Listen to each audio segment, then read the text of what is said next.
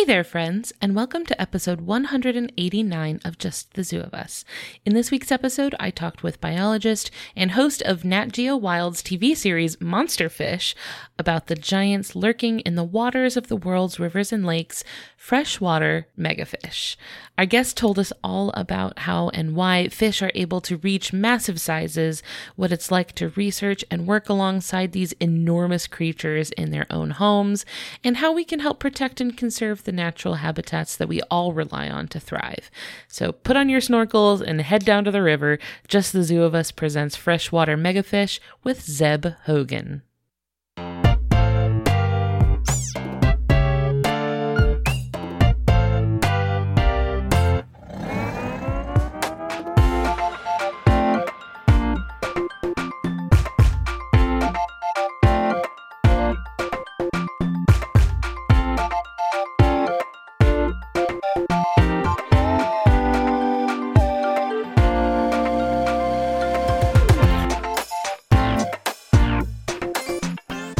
Hello, friends. This is Ellen Weatherford with Just the Zoo of Us, your favorite animal review podcast.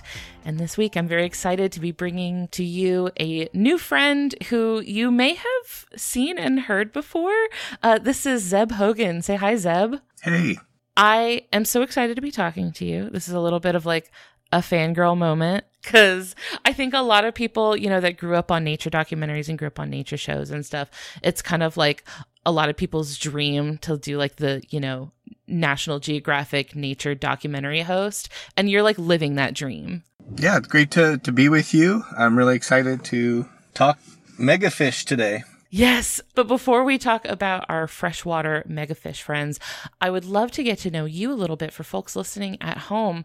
How did you get into the work that you do with these giant freshwater fish? I am from Arizona, and you might not think, I've ended up spending my career studying the world's largest freshwater fish, but I grew up in Arizona.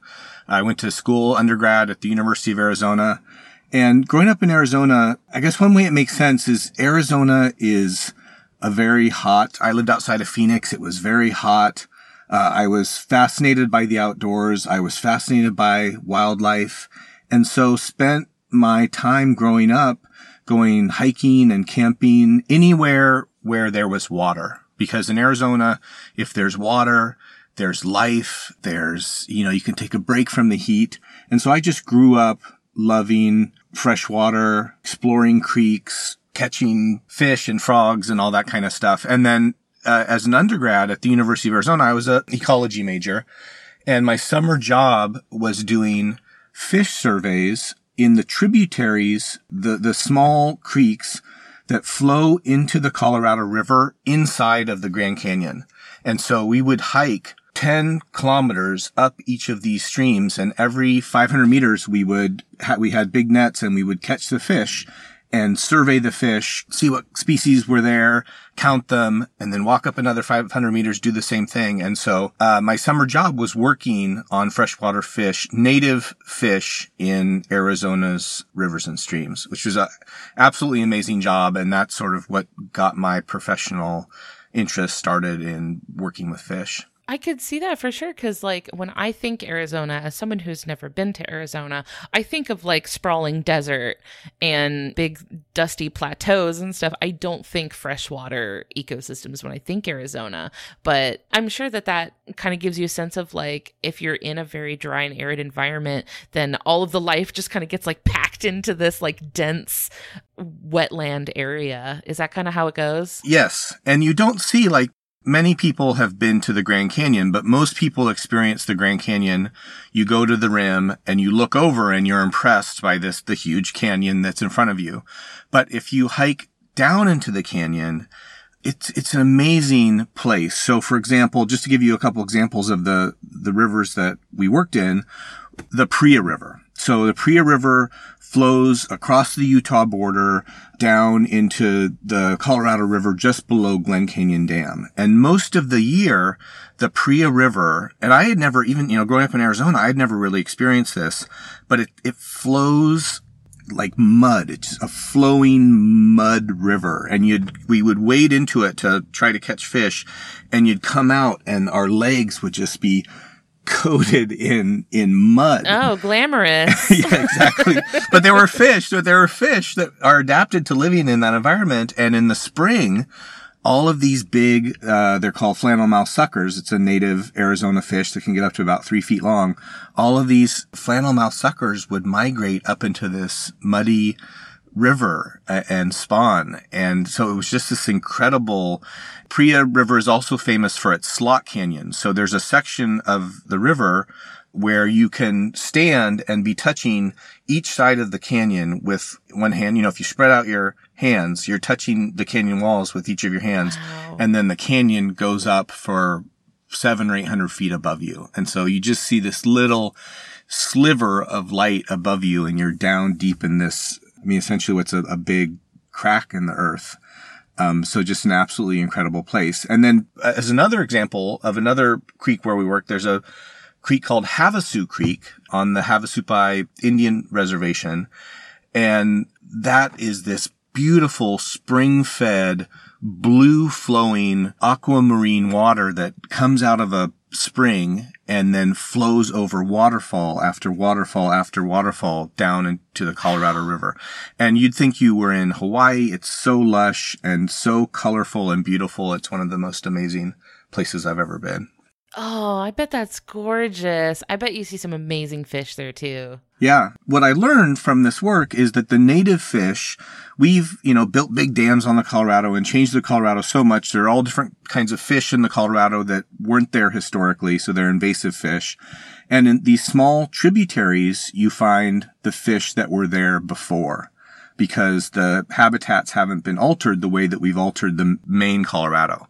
And so all of the tributaries have native fish like flannel mouth sucker, humpback chub, speckled dace, all these cool native fish, unusual looking. Some of them have big humped backs. Some of them have razorback sucker has a really skinny ridge on its back. So they're cool fish. Working on the Colorado, I learned about the impacts that dams can have on rivers. I learned about the trouble that a lot of native fish are in, the fact that a lot of native fish are endangered.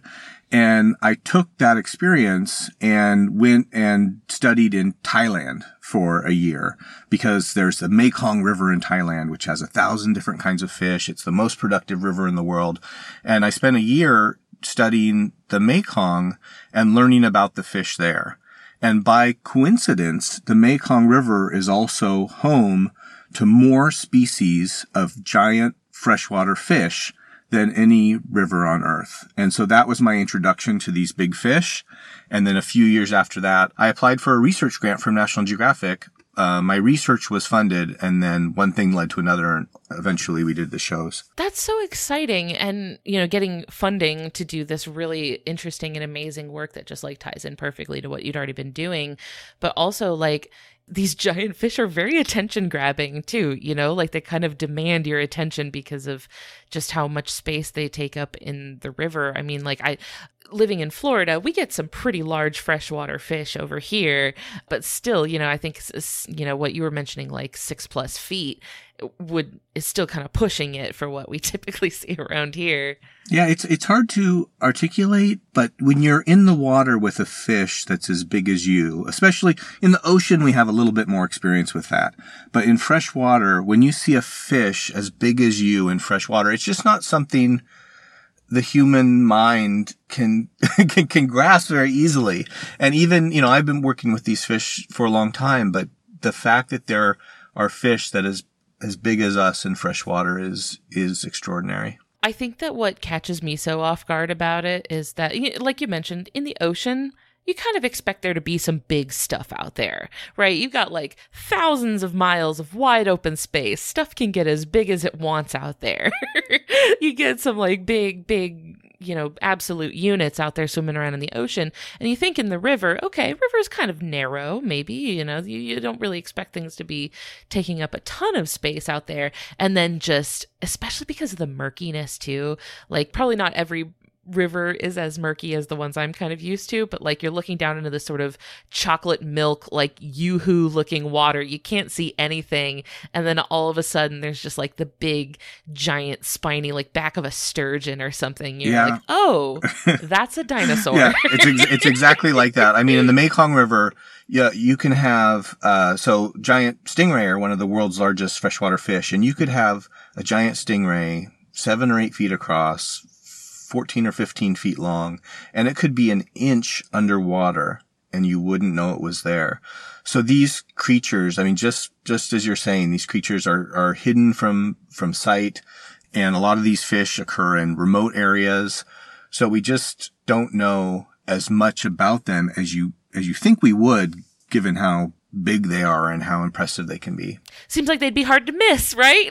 Yeah, but yeah, it does, but they're not. They're very easy to miss. And so that's my real focus started in Thailand in 2005. Fishermen that I'd been working with caught a 646 pound Mekong giant catfish from the Mekong River. Oof. And, so that was an extraordinary, unbelievably large catfish. And when that fish was caught, I asked the question, okay, is this the world's largest freshwater fish? And that question, that's a very simple question, sort of took me on this unexpected adventure all over the world trying to gather information about the world's largest freshwater fish. And so it turns out there are 30 or 40 species of freshwater megafish. They live on all continents except for Antarctica. It's a diverse assemblage of fish. So you can have fish that people have heard of, like freshwater catfish, giant carp. But then there are also electric eel, freshwater sharks, freshwater stingray, air-breathing arapaima in South America. So it's a very diverse group of fish. And it's been an amazing 20 years trying to study and help protect them. Yeah, you use this word, freshwater megafish. Is this just kind of like a category based on just like the size that the fish can get to?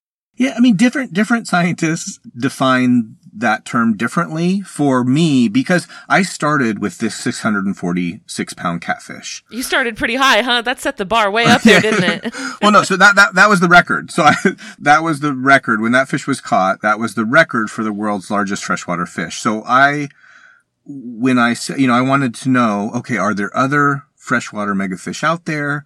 Are there other contenders for the world's largest fish? Are they all equally threatened? Because the Mekong giant catfish is critically endangered, which means it's at high risk of extinction. So I wanted to gather information about fish like the giant catfish that lived in other parts of the world. So the criteria that I used was 200 pounds or 6 feet long, which is bigger than your average person. Other people describe, a megafish as being anything over like 60 or 70 pounds. But for the purpose of what I was doing, because I was really trying to focus on the biggest fish, it was freshwater megafish, longer than 6 feet or weighing more than 200 pounds. Big enough for you to really start sweating when one surfaces near your boat. Yeah, exactly. Yeah. Yeah. It's one of the, the best parts of my job is I get to handle these fish. I get to swim with them. And yeah, the first time I get in the water with a new species, I always take a step back and just watch it for a little while and see how it behaves and make sure that it's okay with me being in the water with it. Like, are we cool? Do we need to feel each other out? Exactly. Like, what's the protocol here? Are you a hugger or do you prefer handshakes? Yeah. And every fish is different. So the sturgeon, sturgeon are amazing survivors. They get so big and they don't really, this has been my experience at least, when you swim with the sturgeon, they don't mind, they don't pay attention, they don't seem to care that you're there. Another kind of fun experience I had was I was swimming with a giant stingray in an aquarium in Thailand, and they let me feed it. So we were feeding it giant prawns. And the way these stingray feed, their mouth is on the underside of their body. And so they use their pectoral fins, they use their body to cover you. So they cover you kind of like an umbrella or like a blanket. And then they position their mouth. I had the shrimp over my head. And so it would come in with its mouth after it covered me like a blanket and take the shrimp with its mouth. Full on UFO, alien abduction, tractor beam. Yeah. I mean, I saw how big its mouth was, so I was pretty sure I wouldn't fit in there. And it was focused on the shrimp, so that was okay. You were mentioning that, like, the sturgeon aren't bothered by your presence. They probably know. They're like, what are you going to do to me? Nothing. You're nothing to me. Yeah. Well, and these fish, like, they're the biggest animals in the habitats where they occur. And so a lot of smaller animals, you see adaptation to survive, camouflage or poison or whatever adaptation smaller animals may have to escape predators. But these big fish, when they grow to full size, most of them don't have any natural predators. So they aren't necessarily afraid of me or of other things. But, again, every fish is different. We study the world's largest trout in Mongolia. And this is a trout that can get up to 6 feet long or 200 pounds. And those fish, for whatever reason, are very skittish and won't let you get close to them. What I actually think it is that we've found evidence that they at certain times can be aggressive to each other. Oh. And so they may think that we're another 6 foot long trout. And so they get out of there. I like the idea that you can just be so big that you have no reason to fear anything anymore. Yeah. Like, I don't even need fear as a feeling. I can just skip that emotion entirely. I love that. I hope that's what's going on. It does feel that way sometimes. You mentioned that, you see some different adaptations in smaller fish that have to worry about predators than you would see in these megafish that don't necessarily have to worry so much about predation, but there are still other ways that they're adapting to their environment. And so that kind of brings us to our first rating that we rate animals on. If this is your first time ever listening to this podcast, we review animals by rating them out of 10. And the first category is effectiveness, which are ways that an animal is adapted physically to survive and thrive in this environment. This could be things built into its body that let it catch their prey, that let them not become prey themselves, things that let them survive in an area that might present challenges to them. What would you give a freshwater megafish out of 10 for effectiveness? Well, fish like sturgeon and alligator gar, they get 10s. I mean, you look at an alligator gar, armor, scales, these diamond-shaped, rock-hard scales that cover its body, bony, hard head, omnivorous, so it can eat lots of different things in the river. It's been on Earth in similar shape and size for 100 million years. So alligator gar and sturgeon are the ultimate survivors. They get big. They don't have natural predators. They get a 1 though, especially sturgeon and fish like sawfish because of what's happened since humans came on the scene. So sturgeon have caviar. And so once sturgeon started producing caviar, they became prized harvests for people. And a sawfish has this amazing saw-like snout that for millions of years it used to whack prey and as an effective weapon to hunt prey that it would eat. But now those saw-like snouts are very easily wrapped in gill nets.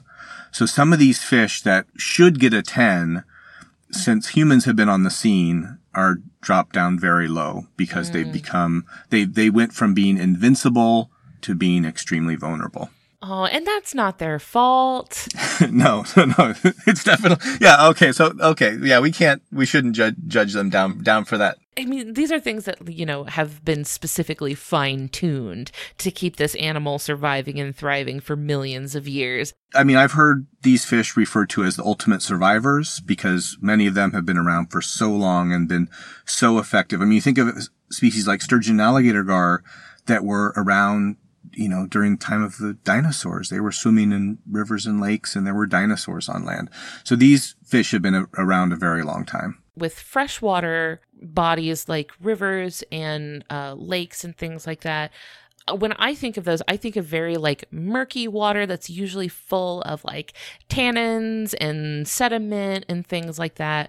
What are the sort of ecological conditions that make it possible for fish to get to these massive sizes? Because we've talked recently about like trophic levels in the ocean and how animals can get to huge size, but just because of like the biomass of food that's available to them. But for like in the river, it's a much smaller scale. So like what sort of conditions in the water like make it possible for fish to reach these large sizes? You've hit on a bunch of the important points. These fish tend to occur in larger rivers.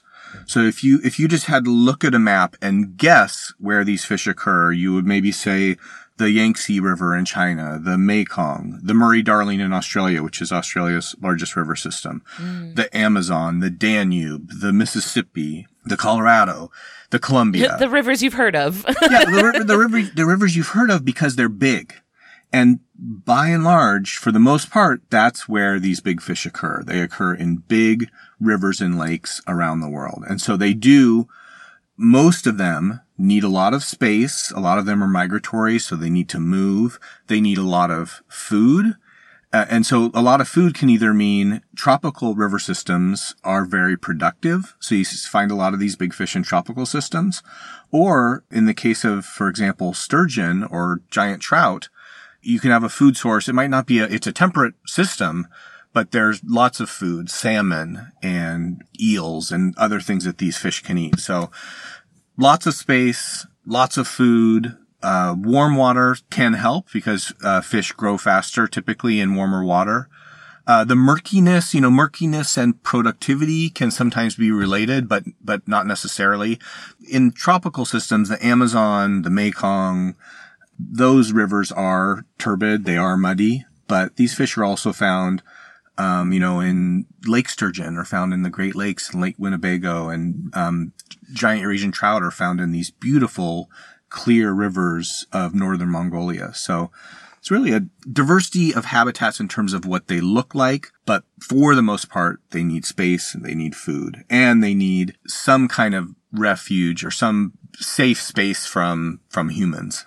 Oh, and also like when they're babies, right? They need like a nursery area, necessarily. Oh, definitely. Yeah. They need somewhere for the babies to be safe so that they can reach those large sizes. Because even these monster fish, like even these giant behemoth fish, they start off little. Like you mentioned, they come from caviar, so they start little. They start tiny, and a sturgeon might need 20 years before it can reproduce. And so it has to survive and grow for 20 years. Like I've had guppies before. And I've had guppies in like a backyard pond. And in a year, you can go from 2 guppies to thousands. And if those were, if you had 2 baby sturgeon, you'd still have those 2 sturgeon for 20 years before there was any chance that they would reproduce. In fish biologists, we say late age of first maturity. So just how long does it take for them to grow large enough to be able to reproduce? And if that time is long, that makes a fish more vulnerable. Right. Yeah. And especially like when we've talked about this with animals that have these like long periods of time between generations, like it makes it really difficult for their populations to bounce back if they've been, hit particularly hard by something.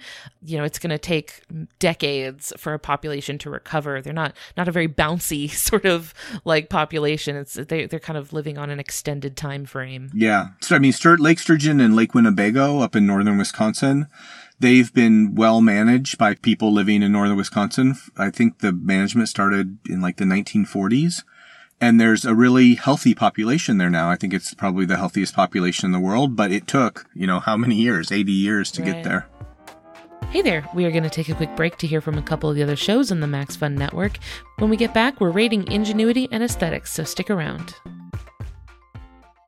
Hey there, beautiful people. I am your favorite authoress, Tre'vell Anderson of We See Each Other, a Black trans journey through TV and film. This is supposed to be a promo for our show, Fanti, and not your book, right? It's called multitasking. I can't with you right now. Tre'vell and I have an award-winning show called Fanti that we both host, and it's a podcast where we dig into the complex and complicado conversations about the gray areas in our lives. Perhaps there is a public figure of some sort, and you're like, oh, that person's so smart and so charming, but you're also like, oh, That person gets on my nerves. Okay. You can catch us every week right here on Max Fun or wherever you get your Slay-worthy audio. And you can watch us on the YouTube every Friday. That's Fanti, Fanti. Since we reached our highest milestone during the Max Fun Drive, we are creating a Max Fun Foley library full of sound effects from your favorite hosts. The whole Max Fun community will be able to use it. So, what would you like it to feature? People high-fiving? Walking through mud? Chicken clucking? Jazz kazoo? Head to MaximumFun.org/Foley. That's MaximumFun.org/FOLEY and submit your ideas. We're excited to make this silly thing together, and even more excited to see what you all create with it. And thank you again for a great Max Fun Drive.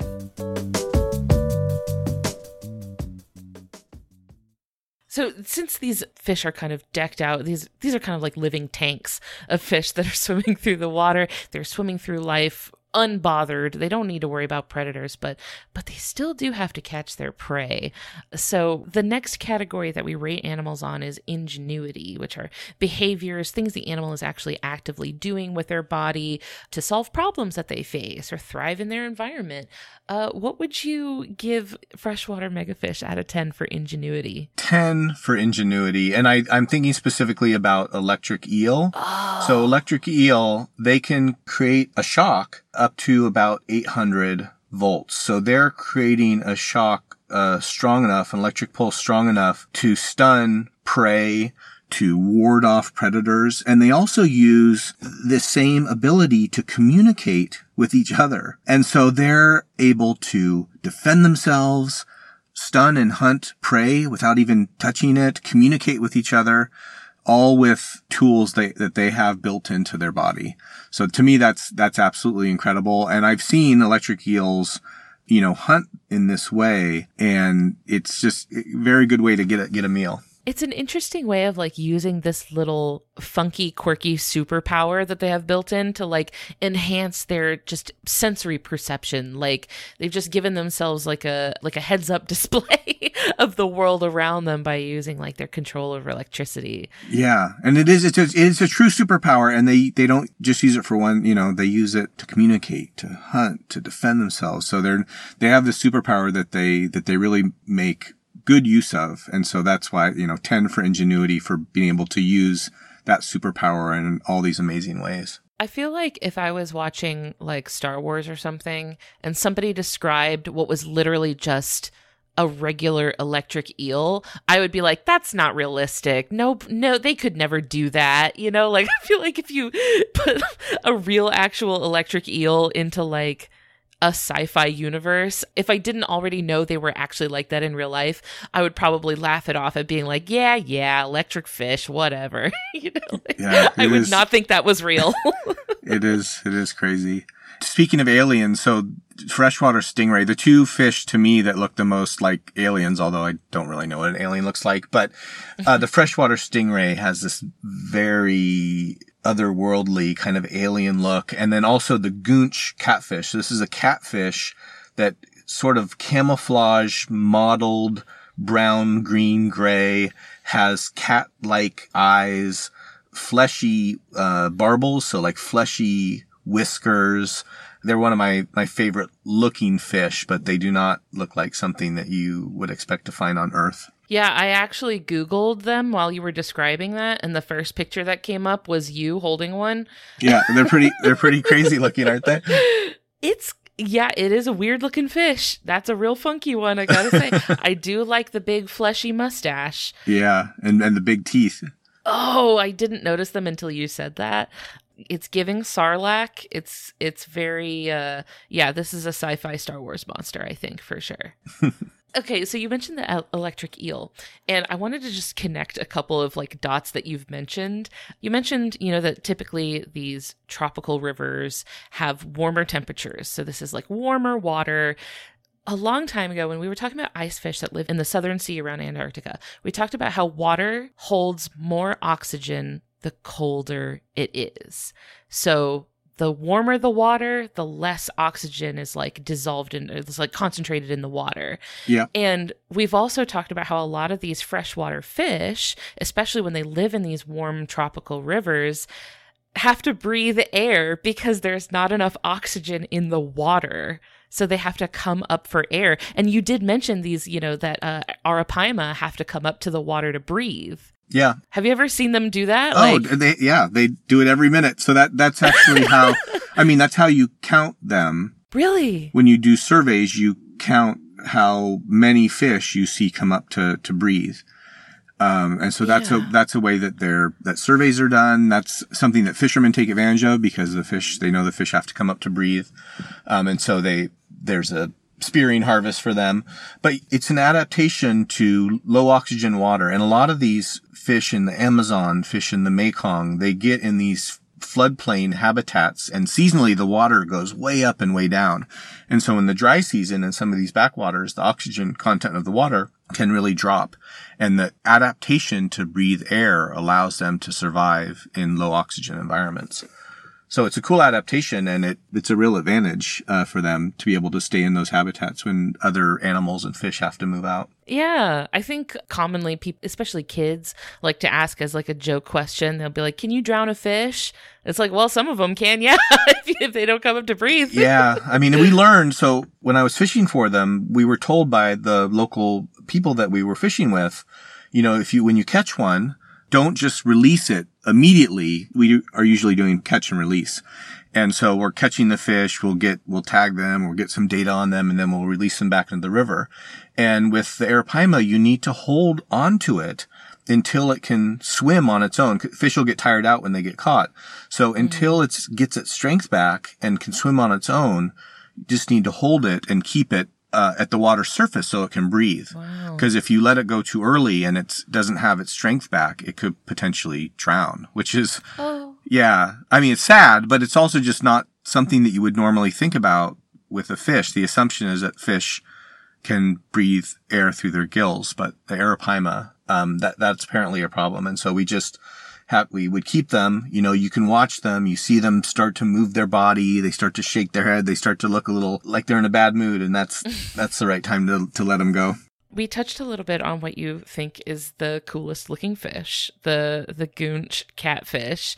And that kind of leads us to our final category that we rate animals on, which is aesthetics. How nice is this animal to look at? You can pick your favorite if you want. You could just do it based on whichever one you think is the coolest.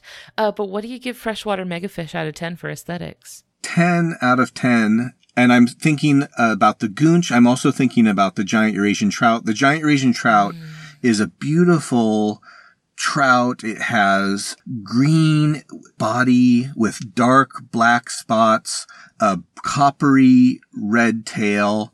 It's a beautiful fish that occurs in a wonderful part of the world, northern Mongolia, sort of kind of reminiscent of Montana, with these broad green river valleys and larch covered mountains.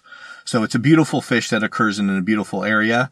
I do have to say that some people have come up to me after my talks and said, "Zeb, these are the ugliest fish we have ever seen." That's not necessary. No, it's not. It's not necessary. Right in front of the fish. I don't appreciate it, but I have heard that many times. The Mekong giant catfish and the Chinese paddlefish have what looks like a frown. Just their natural mouth shape looks very, very frowny.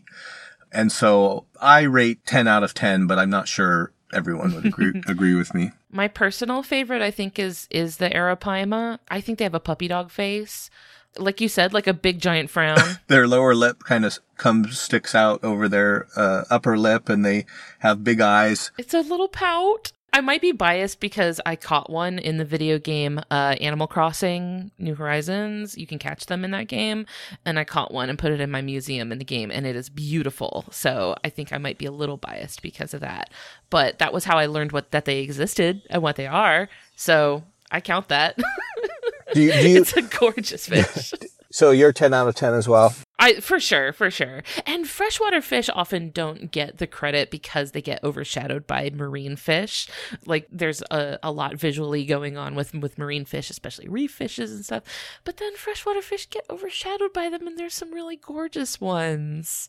Yes, I agree. Freshwater fish, it's a shame that they're harder to appreciate. They're harder to find. They're harder to see. I mean, I think scuba diving did wonders for people's appreciation of ocean life, and we don't really have the equivalent in freshwater. But what we know, like as scientists, we know that there's just as much life and diversity and beauty and complexity in freshwater systems as there is in marine systems, but it's just much harder to study and appreciate. I feel that. Do you have anything that you can leave people that are listening that are like, feeling inspired to care for their own local freshwater ecosystems or do something to help protect them? Like, do you have any little like nuggets of advice for the typical everyday person who might be listening and feel inspired to help them out? These are extraordinary creatures, and they need our help. And what they need are healthy rivers and lakes. So they need our help to manage rivers and lakes, to keep them, free of pollution, keep them clean, keep them flowing. And then, some of the truly rare fish, when they're caught, practicing catch and release can really help. When I was young, I volunteered at an aquarium, something like that can really help. So go out, learn as much as you can about these amazing fish, and then do what you can to help keep rivers and lakes clean and free flowing. Good habitat, not only for these big fish, but also for us. Yeah, for sure. So anybody that's listening that is like, oh, I think these giant freshwater fish are really, really cool. Could you let folks listening know a little bit more about your book? The book is called Chasing Giants in Search of the World's Largest Freshwater Fish. And I co-authored it with a writer from National Geographic named Stefan Lovgren. So if people go onto Google and title Chasing Giants, Zeb Hogan, the book will pop up, and it's available for purchase on Amazon right now. And it took 10 years to write. It was we didn't know it was going to take 10 years, but it took a long time to write. And we start actually in the Mekong with the catch of this 646 pound giant catfish, and ask this basic question: is this catfish the world's largest freshwater fish? And then the book spans the entire, globe. We travel around learning about big fish on every continent, learning about, their evolution. Where do these fish come from? How do they survive? How many of them are there out there? And then we learn about the threats that they face. Chinese paddlefish, for example, is unfortunately the first one of these fish that has been declared extinct. And so obviously we want to stop that from happening with these other fish. And so toward the end of the book, we talk about solutions. What's being done to help protect these fish? Where are the bright spots? And, where are we going to end up in the future? So it's a fun book. It spans decades of learning and working with local communities and working with local scientists to learn about extraordinary freshwater megafish. Is there anywhere else on the internet that you'd like people to follow along with your work? Yeah, so I think the book is a great place to start. Recently, I've been doing a lot of work in Southeast Asia, and I manage a project called Wonders of the Mekong. And we're very active on Facebook, on social media. And so to learn about sort of more of my specific work right now on Wonders of the Mekong, check us out on Facebook or Instagram. And then definitely, if people are interested in learning more, the book is a wonderful place to start. And I really recommend it to everybody. I'll have links to everything in the episode description, so you can click through, follow on Facebook and Instagram, and check out the book and learn even more about freshwater megafish. Because with a name like Megafish, right, like how can you not? Like that begs to be learned about. It has been a delight learning about our freshwater friends with you. We will catch you later. Thank you so much for joining us, Zeb. Thank you. I really appreciate it. Thanks. Bye. Bye. Thank you all so much for listening today. If you liked what you heard, I hope you leave behind some kind words for us in a good review on your podcast app of choice, like Philly Ford, who said on Apple Podcasts, quote, "Nice mix of genuine info and real chuckles, not fake laughter. Only 100% natural laughter here, folks." If you want to hang out with us online, we're on Facebook, Twitter, Instagram, and Discord. Links to everything will be in the episode description. You can even send me an email at ellen@justthezooofus.com if you have a cool animal you'd like to hear us talk about on the show. We'd like to thank Maximum Fun for having us on their network alongside the other wonderful shows on the network, like the ones you heard promos for earlier today. You can check those out and learn more about the network and how you can be a part of supporting our show over at MaximumFun.org. Finally, we would like to thank Louis Zong for our theme music. That's all for today. See you next week. Thanks. Bye.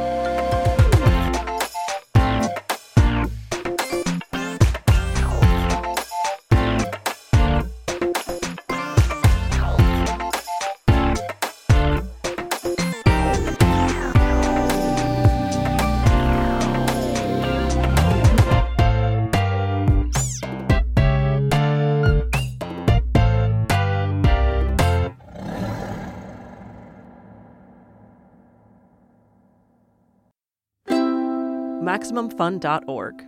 Comedy and culture. Artist owned. Audience supported.